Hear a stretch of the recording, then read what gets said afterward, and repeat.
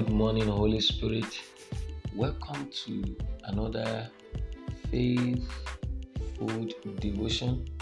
Today is day 22 in the month of February, and I pray as you listen to the word of the Lord this morning, it will do you a great and marvelous things in the name of Jesus.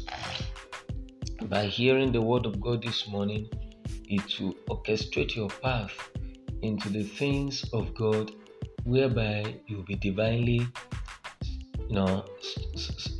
backed up and strategized to do what is the will of God for your life. Our word to consider this morning from the word of God is from the book of Ephesians chapter 4, verse 27. Ephesians chapter 4, verse 27. Beloved, do not take the devil for granted so as not to be grounded. Do not take the devil for granted so as not to be grounded.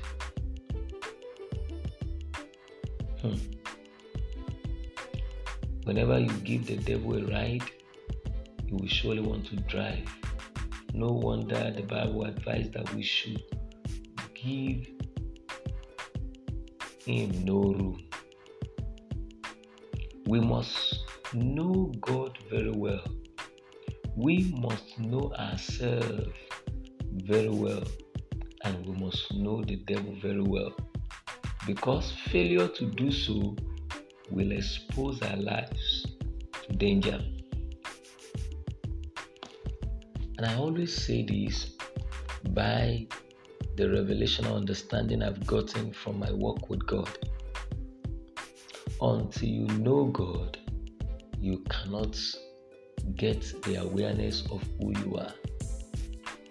Until you have a fellowship and an intimacy with the Father, it will be very difficult to get an understanding of who you are in life, and you will not know the things that the flesh or the enemy is raising or orchestrating even from their camp. For you not to give room for the devil, you have to get to know God Almighty, the one that created you, the one that formed you in his own very image and according to his likeness.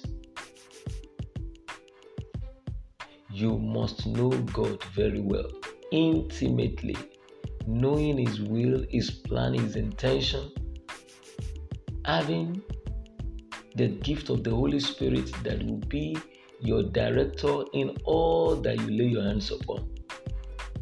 Never forget this day about the devil. Do not take the devil for granted, so as not to be grounded. This can only be possible when Jesus, the Son of the living God, he is your Savior and your Lord. And this will be by your total surrender unto him to be the Lord and the Savior of your life. When you will be set free,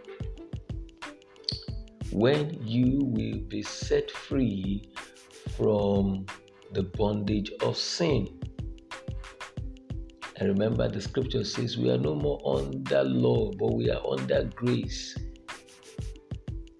We will not be a slave to sin again, where dominion of sin will not be upon us. It is very possible to overcome the world, because that is the reason why Christ came. Allow him to rule and to reign in your life, and your life will not remain the same. Do have a faith-filled day. I prophesy to your life. Your land is green. It is possible. God bless you.